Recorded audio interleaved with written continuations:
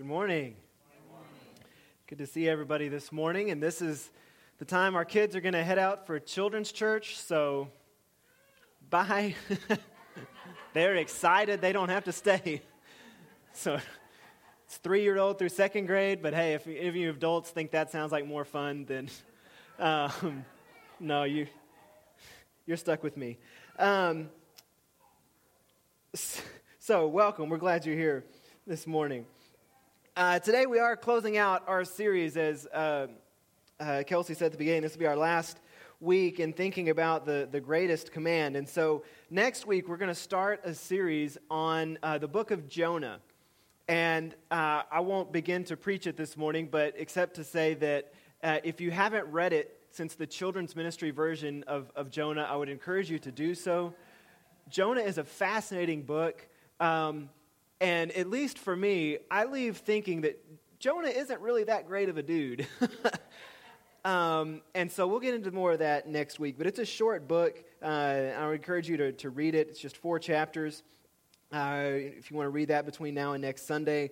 But it's a really interesting book, and I think a really relevant book for us today and for people across all generations, times, places. It has a timeless story, ultimately about God's grace, and so we'll get into that next week. But for today, we are finishing up with loving God, and so to begin that this morning, I'm curious, who knows who this person is? Anybody? 1,000 points if you get it right. Just yell it out loud. Anybody? Nobody? I thought somebody might. I didn't know who it was. Jack Benny. All right. Donna gets 1,000 points. Give her a hand. There's no prizes, but you get 1,000 points. That's right. This is Jack Benny. I did not know who Jack Benny was until this week. So, but apparently, lots of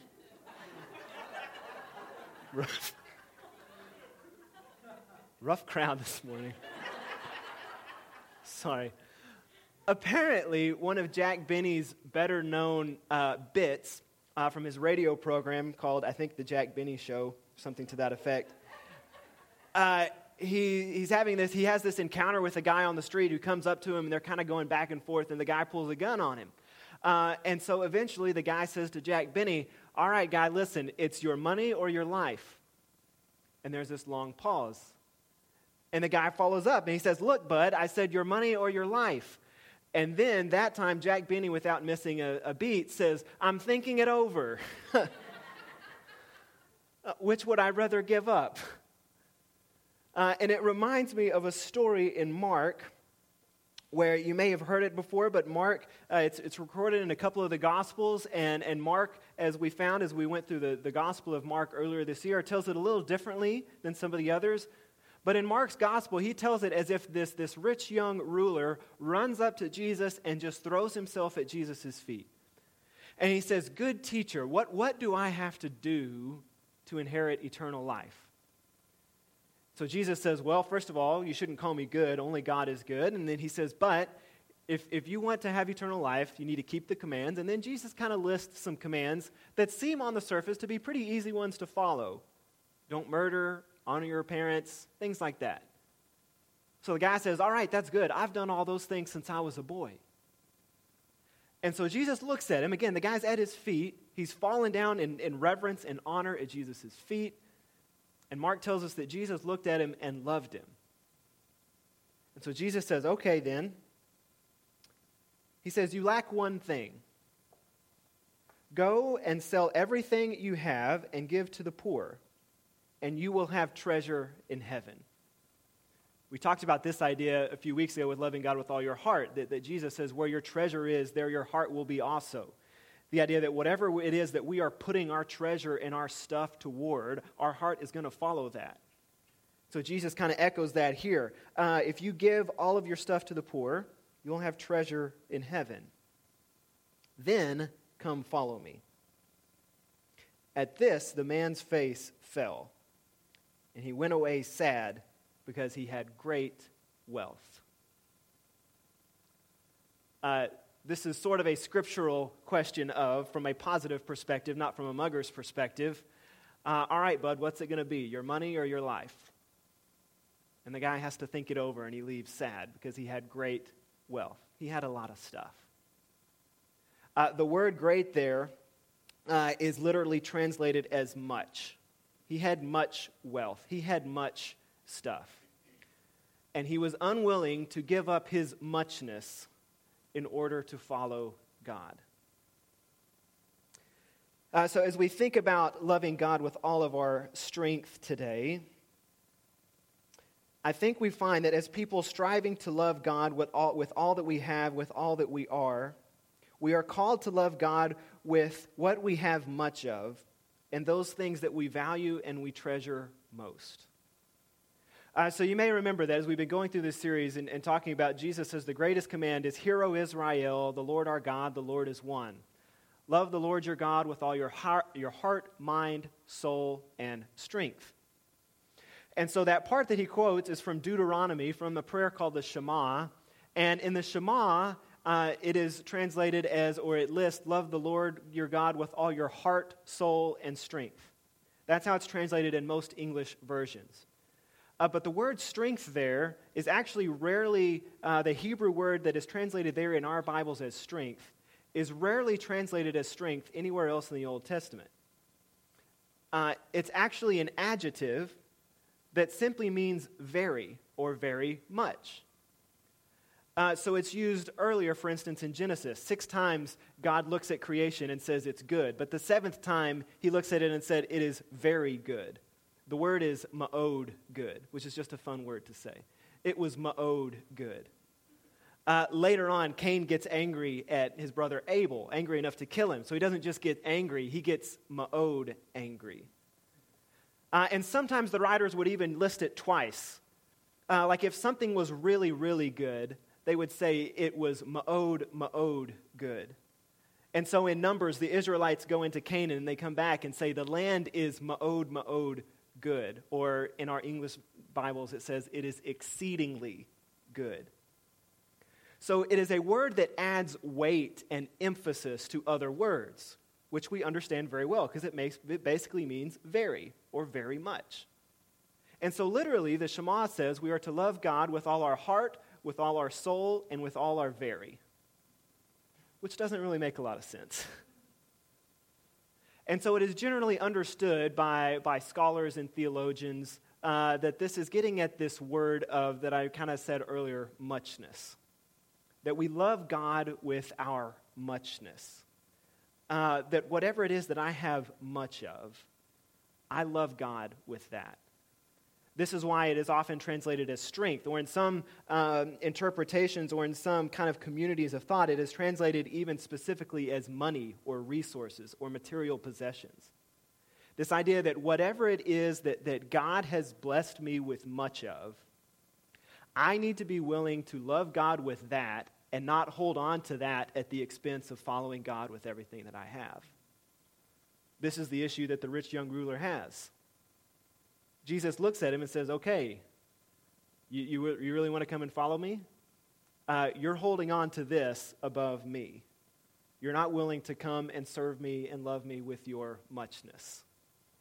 And so you've got to give this up in order to truly love me with all that you have. When we think of it that way, I think we can start to ask ourselves some questions, because if we're honest with ourselves, we all have much of something. For some, that may be material resources, but for some, it may be gifts. And so as we begin to ask ourselves, what are my gifts? Where do I have influence and privilege? What am I good at? What do I have in abundance? What am I capable of? How do I use that muchness to love God and to bring Him glory? And what do I need to do to not put that and the pursuit of that muchness above my love and dedication for God? And so I think it's good, it's pertinent that this one comes last, because again, it is basically a word that says it's an emphasis of everything else. So everything about you, love God with all that you have in that. But for me personally, it kind of hits home.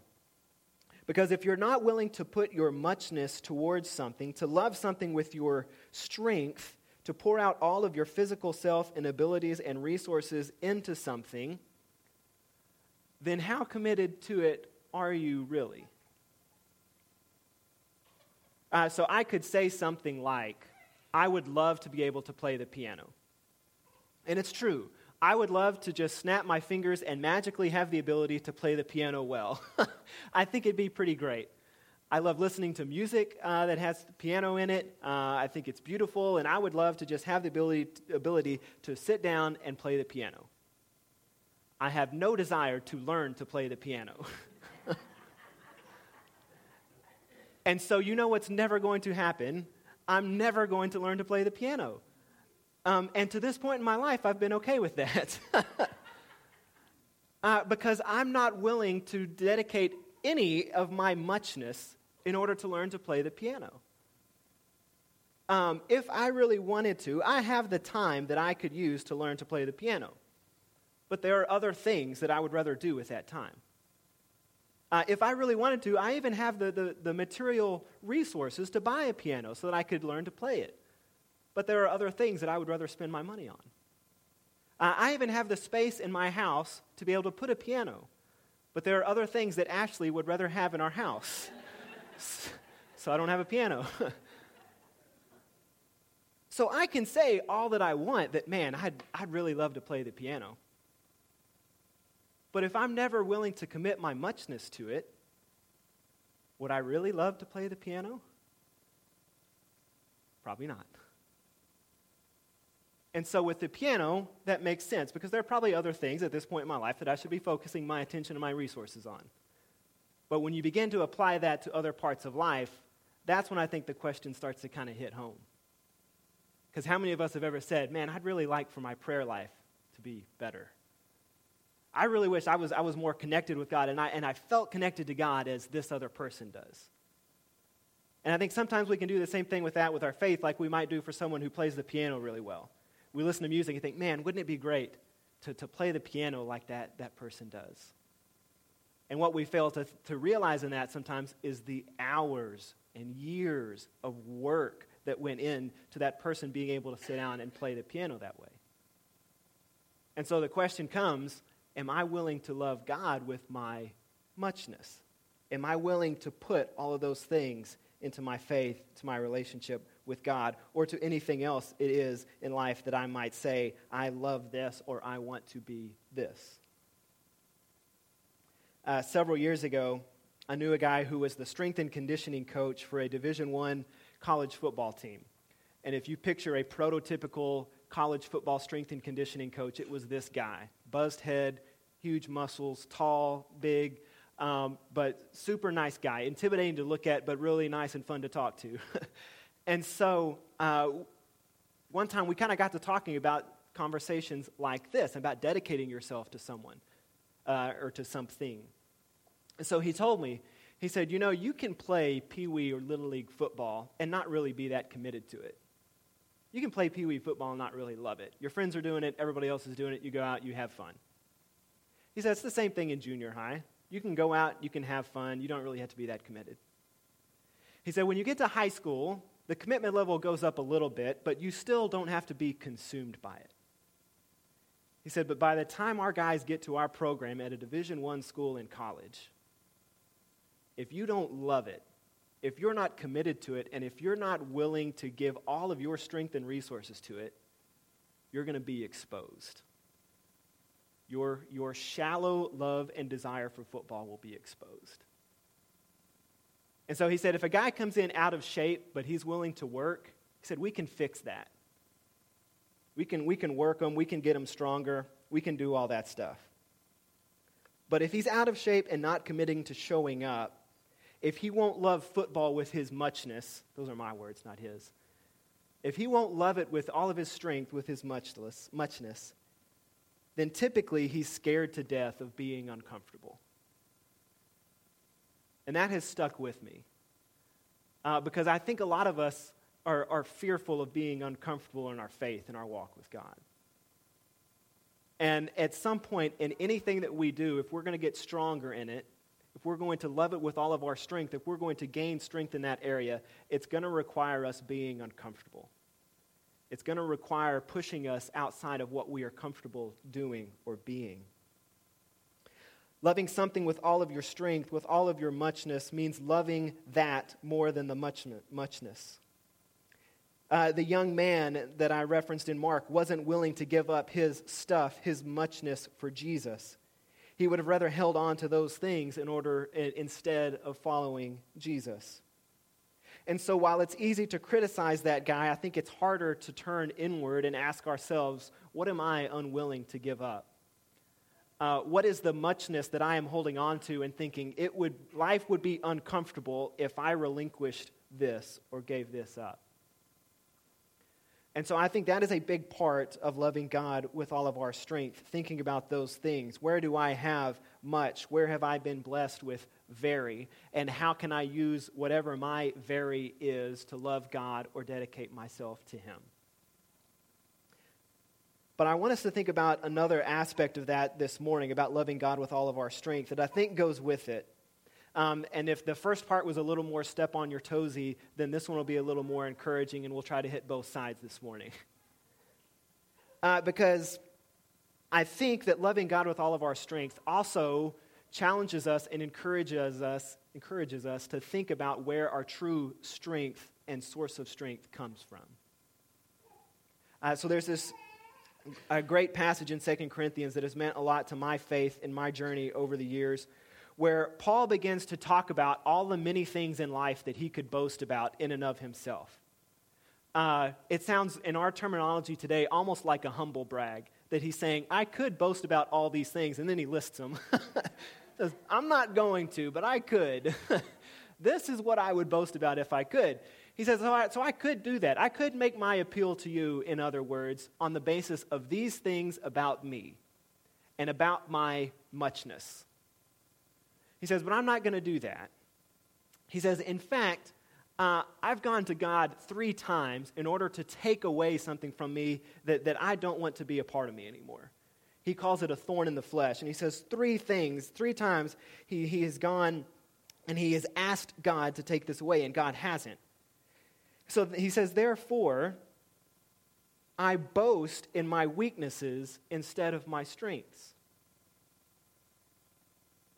Now, if you've heard this scripture a lot, this is one of those that I think sometimes we just kind of read and gloss over. But think about that. Who boasts in their weaknesses instead of their strengths? Imagine going into a job interview or something and they ask you, so what are your strengths? And you say, well, really, I could tell you about my strengths, but really I'd rather tell you about my weaknesses. In fact, in interview, when they teach you how to interview, they say, try to disguise your weaknesses, right? Just say, well, my weakness is I work too hard, right? Something like that. You try to disguise your weakness as a strength in some ways, because we don't want other people to know what our weaknesses are. We cover up our weaknesses. We disguise them.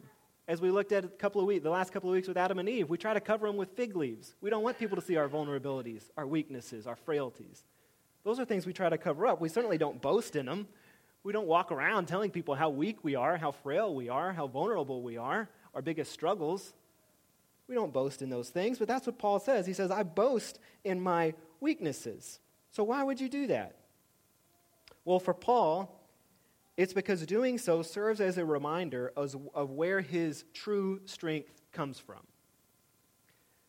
That if I am solely focused on my own strength and my own muchness to get me through life, at some point, that's going to break down. At some point, I'm going to come to something that is going to break me, physically, emotionally, spiritually. So Paul says, I'd rather delight and boast in my weaknesses because it reminds me where my true strength comes from. And when I hear Paul say, I asked 3 times to have this taken away, it doesn't say this in the text, but what I almost hear him saying is, God, we're doing some great stuff here. This is the conversation I picture Paul having with God. We're doing some great stuff here, but I'd be a whole lot more effective if I didn't have this. God, if I was a little more like, Peter is so athletic. If I could run and jump like Peter, I could get around places better. I don't know what his thorn in the flesh is. A lot of people think it was some type of maybe physical disability, but, man, I sure could get around better if I didn't have this issue. I could be a much more effective minister if I didn't have this. And God says, no, my power is made perfect in your weakness. To a certain extent, it keeps Paul humble, and it reminds Paul of where his true strength comes from. And I think we fall into the same traps as Paul sometimes. We say, man, if only I was more like that person, then I could really do some great stuff. If I had this gift, if I had this strength. And I think part of loving God with our strength is realizing God has given me the muchness that I need to serve in his kingdom. When I plug that into the strength of God and allow him to work through me. So God says to Paul, my power is made perfect in weakness. Finally, Paul kind of gets it. And then he says this. He says, that is why, for Christ's sake, I delight in weaknesses, in insults, in hardships, in persecution, in difficulties. For when I am weak, then I am strong. Right before the sermon this morning, we sang the song Everlasting God, which is a song based on words from Isaiah 40 that we're going to look at here in just a minute. But the song is written by a man named Brenton Brown, who was involved in worship ministry in England as a young man before he became ill. And so his illness started as he just woke up one morning and wasn't feeling very well, and then it turned into 6 months of just ongoing sickness and illness and just kind of general fatigue. Finally, he was diagnosed with chronic fatigue syndrome, which is, in his own words, means you're going to be tired a lot. And as an actual diagnosed condition, it's very rare. But what made Brenton's condition even more rare is that his girlfriend at the time and the woman that would become his wife was actually diagnosed with the same thing.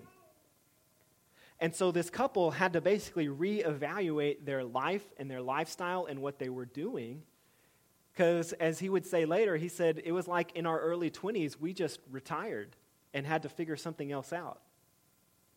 So they left England, moved back home to South Africa, and as they were trying to navigate how to live with this condition, they found strength and comfort and encouragement in the words of Isaiah 40. And so these are the words of that chapter that gave them comfort, and these are the words that inspired the song that we sang this morning. Isaiah 40, this begins, I think, in verse 28. It says, "The Lord is the everlasting God, the creator of the ends of the earth. He will not grow tired or weary. In his understanding, no one can fathom." Imagine being someone who cannot escape tiredness or weariness. And the words of comfort you might have in serving a God who does not grow tired or weary. He gives strength to the weary and increases the power of the weak. Even youths grow tired and weary, and young men stumble and fall. But those who hope in the Lord will renew their strength. They will soar on wings like eagles. They will run and not grow weary. They will walk and not be faint. And so these words kind of became a mantra for this couple that became the song Everlasting God. And as I asked this morning, can you imagine what it's like to be someone who's tired and weary and get encouragement from this song? Maybe you're sitting there this morning thinking, yes, I can. In fact, I don't have to imagine it. I am tired. I am weary. I've fallen, and I don't know how to get back up. I feel as if I am constantly stumbling. And so if you are thinking that this morning, then may you be encouraged with the confidence that God does not lose strength, God does not grow weary, and through him we are promised that we can soar on wings like eagles, not because of our strength, but because of his. So on one hand, loving God means being willing to push yourself. Being willing to push ourselves beyond our comfort zone and dedicating and loving God with our muchness. Knowing that there are times when that's going to make us a little bit uncomfortable, and knowing that if I'm not uncomfortable in that, maybe it means I'm really not pushing quite hard enough. But on the back side of that, the encouragement that we get from Paul, the encouragement we get from Isaiah, is that as I am striving to serve and love God with all of my strength, God will continue to pour his strength into me. Because God does not grow weary, he does not lose hope, he does not get tired, he does not lose strength. my strength will run out. There are days when I run out of strength. There are days that I'm tired. There are days that I feel like it'd be better just to fall down and stay down for a little bit, right? So I can have some time to rest and renew my strength. But repeatedly throughout Scripture, we are reminded God does not lose strength. He does not grow tired. And as we draw our strength from him, we are continually replenished as we pour our strength into our love for God. So may we be people who love God with our muchness. May we be people who are willing to look inwardly into our own lives and says, where is it that I have something that I could describe as very? And how can I love and dedicate that to God? And may we also be people who recognize that our true strength and the source of our strength is God. And that as we look to him for our strength, we will be lifted up and encouraged. This morning we're going to continue to worship, and so I'm going to have Chris, and I realized towards the end our condensed version of the band this morning come back up here. As we are reminded where we gain strength from through the resurrection of Jesus and the story of strength that is for us. And so in just a minute we're going to gather around communion and share in the communion meal this morning. But before we do that, we're going to stand and we're going to sing together as we continue to worship God in whom we find strength. And so if you are in need of strength this morning, if you're weary, if you're tired, if you have stumbled, then may you find strength and comfort in these words. And may we all consider how it is that we may go about serving and loving God with all that we have, including those things that we might find difficult to give up. But we do so knowing that we serve a God who loves us so much that he gave his son for us. So would you stand as we sing to that God this morning as we prepare to gather around communion.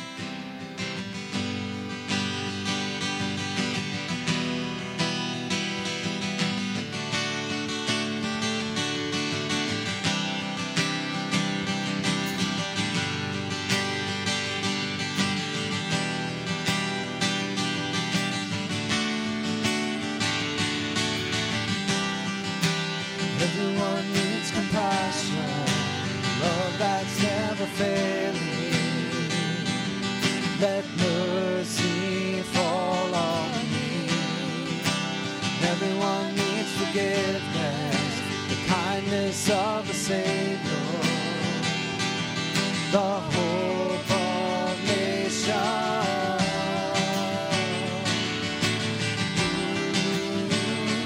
We sing Savior, he can move the mountains. My God is mighty to save. He is mighty to save forever. Author of salvation, he rose and conquered the grave. Jesus conquered the grave.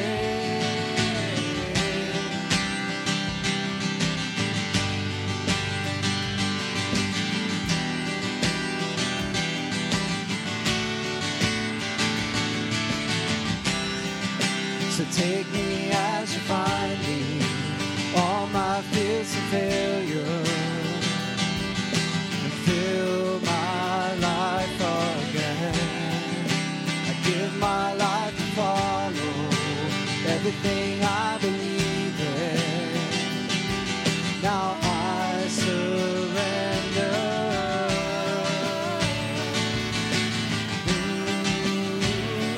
We sing Savior, he can move the mountains. My God is mighty to save. He is mighty to save forever. Author of salvation, he rose and conquered the grave. Jesus conquered the grave. Shine your light and let the whole world see. We're singing for the glory of the risen King. Jesus, shine your light and let the whole world see. We're singing for the glory of the risen King. Savior, he can move the mountains. My God is mighty to save.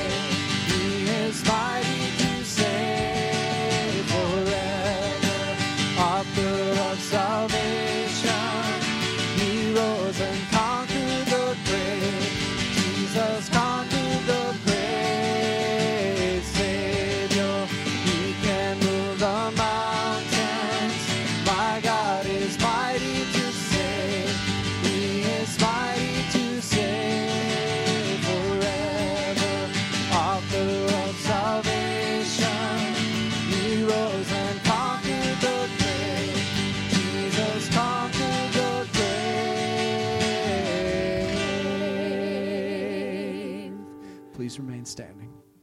We'll pray our prayer of confession as we prepare to share in communion together this morning. Let's pray. We confess to each other and to you, our Creator, that we fall short of being what we were created to be and what we have committed ourselves to be. Hear us, forgive us, renew our resolve to build the kingdom of Christ. We often seek out the easiest paths of least involvement in places where we might be uncomfortable, or paths of self-centeredness. Hear us, forgive us, renew our resolve to build the kingdom of righteousness. We confess that we have not loved you with all our heart, with all our soul, with all our mind, and with all our strength. Bring us out of darkness, Lord, and into the light of your love. Hear us, forgive us, renew our resolve to build the kingdom of light. Forgive us for getting so caught up in the world's trappings and its false messages of hope that we lose sight of the hope of the kingdom, which brings healing and peace to a world in turmoil.